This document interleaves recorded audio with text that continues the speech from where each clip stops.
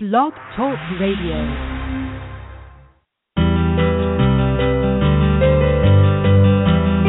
You're listening to Connect on blogtalkradio.com. Catch us on the web at umconnect.info. Welcome to this episode of Connect. I'm Michael Rich, the Web and Communications Manager for the Western North Carolina Conference.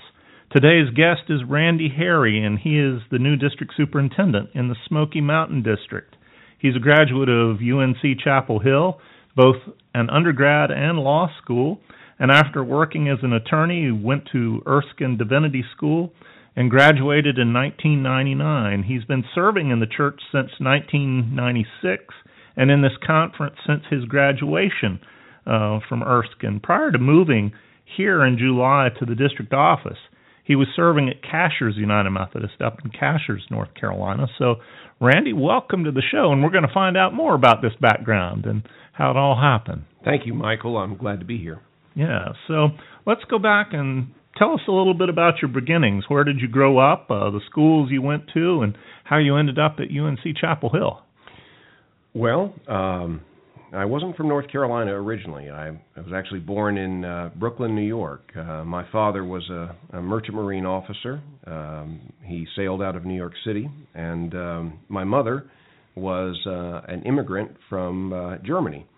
And they met on the ship that she was crossing the Atlantic in, and on which he was an officer. And that took them both to New York City then, and I came along sometime thereafter. I'm the first of three children in the family. We eventually we moved around in various places when my dad would go to different ports, and finally made our way down to North Carolina when I was a preteen. Okay. So where did you end up in North Carolina? You told me this story before, but I grew up on the coast in Currituck County, which is the northernmost part of the Outer Banks. Okay. You may have heard of Elizabeth City. Oh, That's sure. the largest town in that area. Corolla, the Corolla Light, that area. So it's a great place to grow up. The ocean is close, and both North Carolina beaches as well as Virginia Beach. So right. that was home. And Norfolk, Virginia was sort of a center for us as well. Okay. So you finish high school down in that part of the state, mm-hmm. and you end up at UNC Chapel Hill. What were you studying when you first went there? Well, I studied political science and economics. I had a double major in those two, and came there anticipating going to law school, and in fact did that. I was pretty much aimed toward the practice of law for about as long as I can remember thinking of any career. In fact, it was about the only one that I had in mind. I think it may have stemmed from my parents as I was a young kid telling me that I should be a lawyer because I argue all the time. Well, that's what we tell almost all kids. Well, I took it to heart. Well, there you go. So you went straight from college into law school. I did. And you finished law school, and you come out and you practice law. Mm-hmm. So how long did you do that? Well, I practiced for 12 years. Okay. And that was with a small firm in downtown Norfolk. There you practice in a lot of different cities. There are a lot of small towns that comprise Tidewater, Virginia. And so we were practicing. I was a trial attorney. We did real estate as well as wills and estate and other areas of practice, but we did a lot of trial work, and so I practiced there. And I was also licensed in North Carolina as well. I had a license in both states. Okay. So somewhere along the line, you hear a call to ministry. Tell me how that happened. Well, that was an interesting thing, to say the least, and certainly not what I had anticipated, as I said earlier, thinking from a career point of view that it would be law. But I guess it was in my 10th year of practice, and at that point, I was in a pretty good situation, again, with this same firm that I had started with, and was developing and growing my own practice. I was also working with one of the senior partners, and the expectation was, he was getting up there in years, and the expectation was that I would be likely taking on his practice as well. So things were pretty set in that regard from a career point of view. But again, in my 10th year, I started feeling an uneasiness, and it was hard to describe what that was all about. At the same time, my wife and I were active members of Ghent United Methodist Church in downtown Norfolk, had been members there since we had married and established our home there. I was very active in the church, working with the outreach team, doing theater in the church. I was lay leader. All of those things were a big part of my life. So the church and my relationship with God was, of course, a central part for me. But I never considered it, as a career option. Mm-hmm. I had not felt a calling, didn't think in those terms at all, and quite frankly, had never envisioned myself as being a pastor. But in that 10th year, I went through a period of as I said, uneasiness as far as what future might lay before me, what God might have in store. And so I began praying about it, really going through a period of discernment and asking God to guide me in that regard. In fact, quite frankly, I was looking for peace, and I was hoping that peace would be just where I was. I really thought, if not, that God might guide me in terms of another law firm or another area of law, for example, another area of practice. So for whatever reason, I just continued to have that, as I said, that lack of peace, but was hoping for it. Everything I should say changed, so to speak, in terms of finding that peace on January the 7th, 1994. Okay. I was driving to work that day, and at that time, my wife and I were living out in the suburbs in Suffolk, Virginia. It was about a 30-minute commute to work, and I had a practice of that time of driving to work, listening to a sermon each morning. It's funny as I look back on my calling.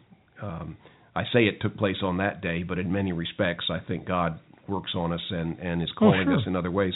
So I can piece together a lot of other things in the course of my life growing up, where I can see the foundations already being laid. But again, on that particular day, as I was driving to work, continuing to contemplate where God might be leading me and what that might look like, all of a sudden, and it was that sudden, I suddenly understood myself as a pastor, that's where God was guiding me. And to say that I was surprised is an understatement. I also was exceedingly joyous. We have these experiences in life sometimes where we experience the peace of Christ. I certainly have had those moments where there is almost a physicality to that peace. This was one of those times. And in that moment, that assurance that this is what God wanted me to do came over me. I was driving by myself, joyous, singing, crying, laughing. I've laughed about it since, thinking, other drivers who may have passed me must have wondered what was going on inside that car, but nonetheless, it was quite an amazing experience for me. And I drove to work, and first thing I did was call my wife, and I said, "You're not going to believe what just happened." I'll bet you she didn't at that point. She didn't. Wow. Do you remember who the preacher was and what that sermon was about? Well, in this particular day, that's the interesting thing. I said that as an aside. I generally would listen to a sermon. David Jeremiah's, who I used to listen to at that time. It was because the timing was perfect for me. Norfolk is a city that has a lot of tunnels and bridges in and out of it, so I would generally arrive at the office a little after the rush hour so as to avoid some of that, and then I would work later at night and not deal with the rush hour on the way out as well. So that half an hour between 9 and 9:30, there was usually the David Jeremiah preaching on the Christian radio station that was in our area. This particular day, I was running late to work, and this calling occurred sometime around 9:30 or thereafter. He was not preaching that day; there was just music playing. So it was not a sermon that triggered anything in that regard. In fact, it was music without lyrics, which is an interesting thing as well. That is interesting. But, very interesting. So, how did you end up here in North Carolina?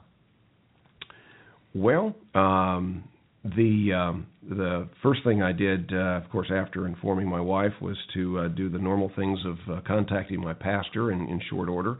Was blessed by his affirmation of that calling. I didn't know what he would say about it. And then I began the candidacy process in Virginia. I was in the Norfolk District of the Virginia Conference, and similar to ours, I was assigned a clergy mentor and went through that process and intentionally took some time with it because, quite frankly, this was quite a shift for me. And I was giving myself the opportunity to see things differently and maybe to have a clarification on that, what God might have in store for me, to make sure that this was not just, some weird thought on my part, that this is indeed where God is leading me. So I ended up taking a full, actually over 2 years in that process before I was ready to say, yes, I'm going to follow this calling. And in that 2 years, I had an amazing number of positive affirmations. My pastor was giving me preaching opportunities there in the church. I wasn't sharing yet with the congregation early on that's why I was doing that. When I did, they were abundantly supportive. And then eventually, of course, I had to let my law partners know that something was going to change. And so that was, again, down the road. I didn't begin that at the beginning. Didn't start that at the beginning by sharing with them. But when I did, they were, again, gracious and supportive. In answer to your question about how I got down here, the idea was that I was sort of on loan. I went to Blackstone, Virginia for the licensing school, got my local pastor's license there, and went to seminary in this area. Again, interesting route. It seemed to have a lot of interesting routes as far as my journey is concerned, but started at Gardner-Webb, and that was because we were looking at different options, praying over it. And quite frankly, I was just looking at seminaries, seeing what might be out there, what options. My folks lived in the northeastern corner of North Carolina. My wife was from the southwestern part of North Carolina, Kings Mountain. And we both had gone to Chapel Hill to school, so that was in the middle. But we figured that we might find ourselves near one of them or the other one set of parents. And I found out that Gardner-Webb had a seminary, and Gardner-Webb was only 30 minutes from my wife's parents' home, and they had a vacant guest house that my father-in-law had been fixing up for the last several years, which was quite a pleasant thing for us, as it turns out, when we had a place to stay that helped us in this new time in our lives when economic considerations suddenly came to the fore. For sure. And started there. I'd written the University Senate, asked them about this plan. They said, as long as you find a school that will accept the transfer of your credits, that'll be fine, because it wasn't one of the approved schools yet. It was a fairly new seminary. And so Erskine was one that said that they would do that. And they were only 2 hours away and allowed for a commute. So I got a student pastorate assignment in what was then the Gastonia district. And Tom Sigmund was my district superintendent. And so that was what I did. I was a student pastor there, and the aim was that I would go to seminary and then return to Virginia. In the meantime, there were several folks who, as time went on, said, you might want to consider Western North Carolina as a permanent home. And we finally did, and for a number of reasons. Our daughter, our only child, came along during that period of time as well, and that sort of helped convince us that this might be the place to be as well. Plus, it is a terrific conference, and we started growing closer to a lot of clergy and other folks here, so we finally decided to make it a more permanent arrangement. So you served here, and I know in Gastonia. I know you served in Brevard, and then you went from Brevard up to Cashers. And I was working in Cashers at the time, so we knew each other there. It comes to the point where you get a call from your DS saying you're going to be asked to be on the cabinet. What was that phone call like? Well, as a fellow clergy person, when you get the call from the district superintendent, it's usually something that makes the knees a little weak, right? That's for sure. And this was no exception. It was in late March of this year. The appointment-making process had been well underway, and I had no expectation that I was to be moved. In fact, I had requested that I not be, and made that clear that I was looking forward to a long relationship there at Cashers. Sure. It was a great ministry situation, and Amy Coles gave me a call and on a Saturday, and asked me, I think, to break the ice, whether or not I had finished my sermon yet for Sunday. And my voice cracked, and I fessed up and said, no, I haven't. So there we are. That she did very kindly break the news and told me the bishop wanted to meet with me and to talk about this. Okay. Well, what we're going to do now is take a break, and then we will be back and talk more about what it was like those first days as a DS. And so here now from Sally Quinn, one of our conference staff members. My name is Sally Quinn, and I'm the Associate Director of Ministerial Services. By virtue of our baptism, we are all called into ministry. This call is being faithfully lived out in the communities of Western North Carolina as people of all ages participate in building God's kingdom. Others are responding to God's call to licensed or ordained ministry by committing to faithfully lead our churches in vitality. All who are called are using their talents and gifts to follow Jesus, make disciples, and transform the world. The United Methodist Foundation of Western North Carolina is a ministry of the church for the church, whose mission is to build the church for generations to come. We fulfill this vision by investing in people, as well as helping churches and related institutions invest the financial resources that God has given to them. My name is David Snipes, and we look forward to the day when you give your United Methodist Foundation a call. And you can find out more about the United Methodist Foundation of Western North Carolina at our sponsor page on the show's website, umconnect.info. And so we're back here with Randy Harry, and he was just telling us about getting the phone call saying you're going to be a DS. And you've been in this office since July the 1st. And I was just wondering, how did those first days go? It's always interesting to hear the stories of a new DS. How did those first days on the job? Well, first of all, it's interesting how we define the first days. And by that I mean, in fact, when you are invited to become a district superintendent, your life changes immediately. Right. The bishop encourages you to participate in cabinet meetings from that point on. So there is actually a period of a few months where you're actually overlapping between two jobs. You're not yet doing the job of the district superintendent, right, but you're there to observe. And you have the cabinet's calendar suddenly overlaying yours. So it gets pretty intense there in those few months. And I've talked with other district superintendents about that, and they've all remembered those days where right, you don't really have a free moment. Plus, you're trying to move. Exactly. So it's a lot going on. But in terms of my first days on the job here physically in the office at Lake Junaluska, well, it's much the same it has been for the last couple of months. It's a lot of learning, and it's a very different kind of job than the pastor of a local church. Right. Many things are similar, but many things are very different. So, tremendously steep learning curve. Well, let's talk about the things that you find similar. Mm-hmm. Yeah, what are those things? Well,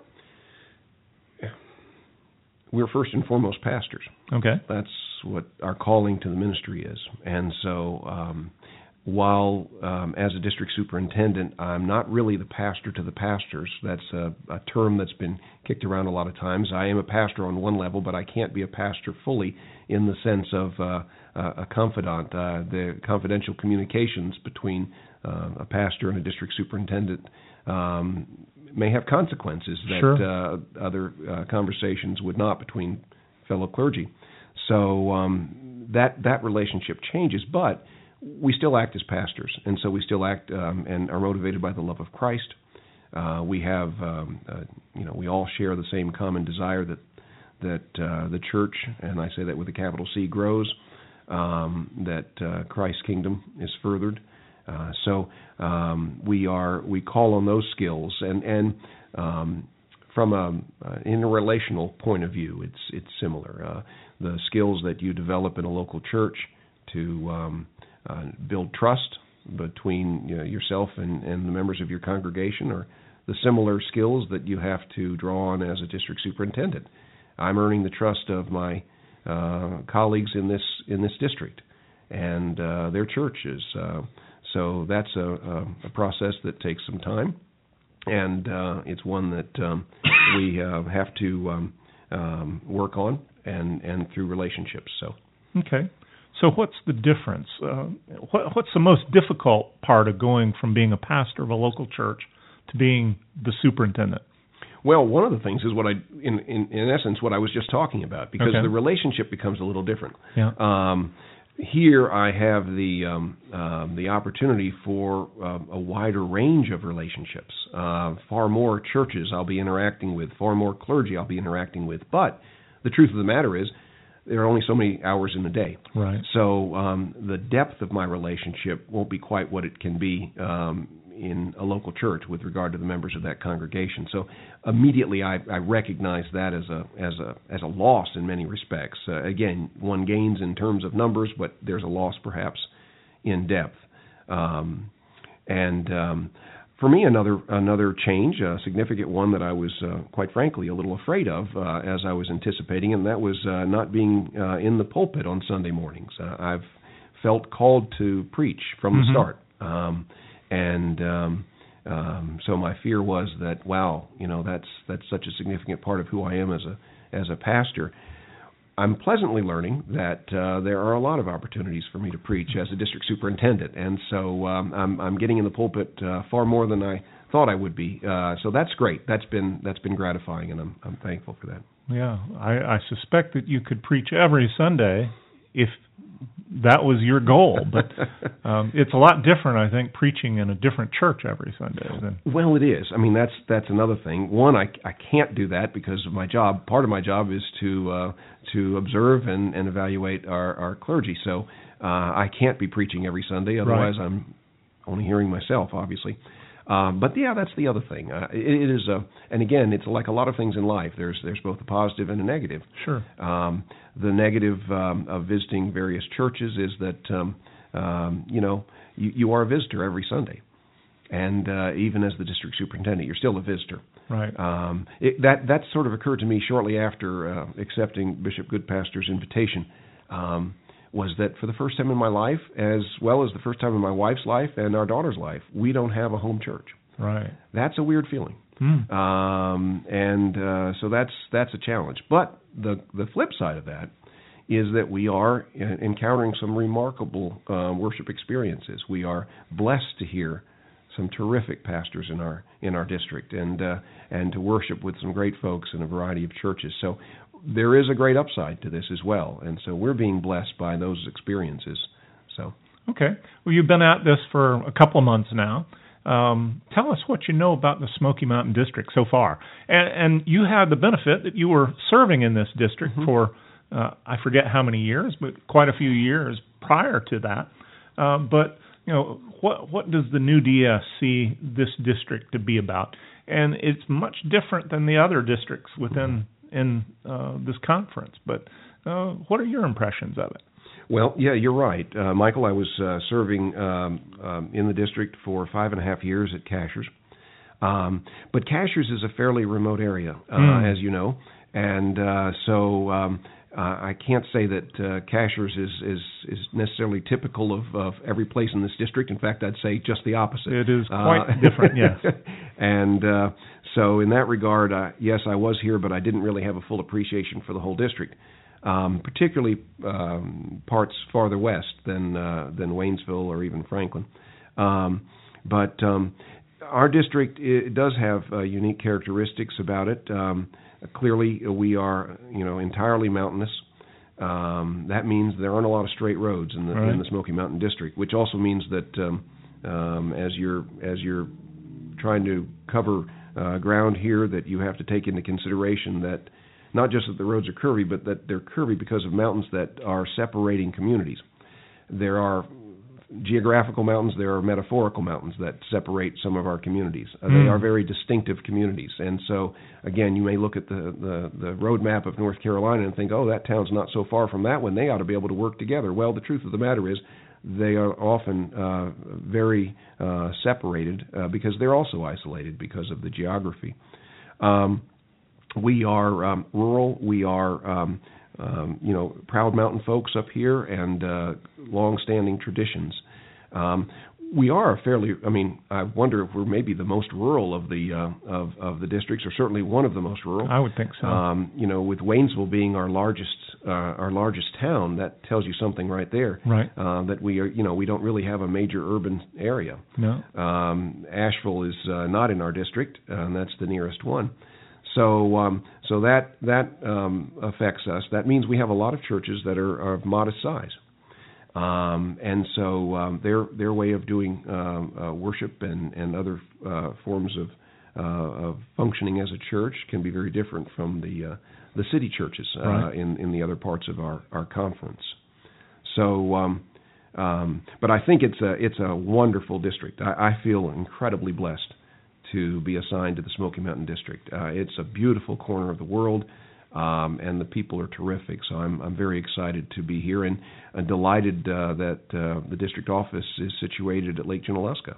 I've had a connection to the lake since I was 12 years old. Came here on a youth scholarship for a convention of some kind. I can't even remember what the grouping was, a summer program, which was very formative to me in my spiritual development even as a child.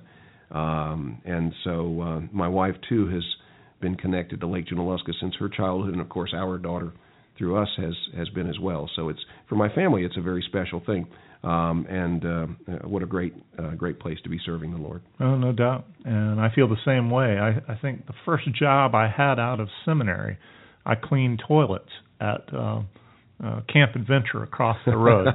And I was doing this as a summer job before I went on to grad school. And so little did I know I would come back just across the street from my first job out of seminary. It is amazing. I was thinking that the other day, in fact, talking about this with our district clergy. But it is a funny thing how God works in our lives and how we can go full circle. I mean, here I was as a 12-year-old at Lake Junaluska, and then went off to life and the practice of law and living in Norfolk, Virginia, and here I find myself back here professionally. So it's a great life. Okay. Well, you've been at it a couple of months. What now? What happens in the next couple of months, the next year for you as the DS?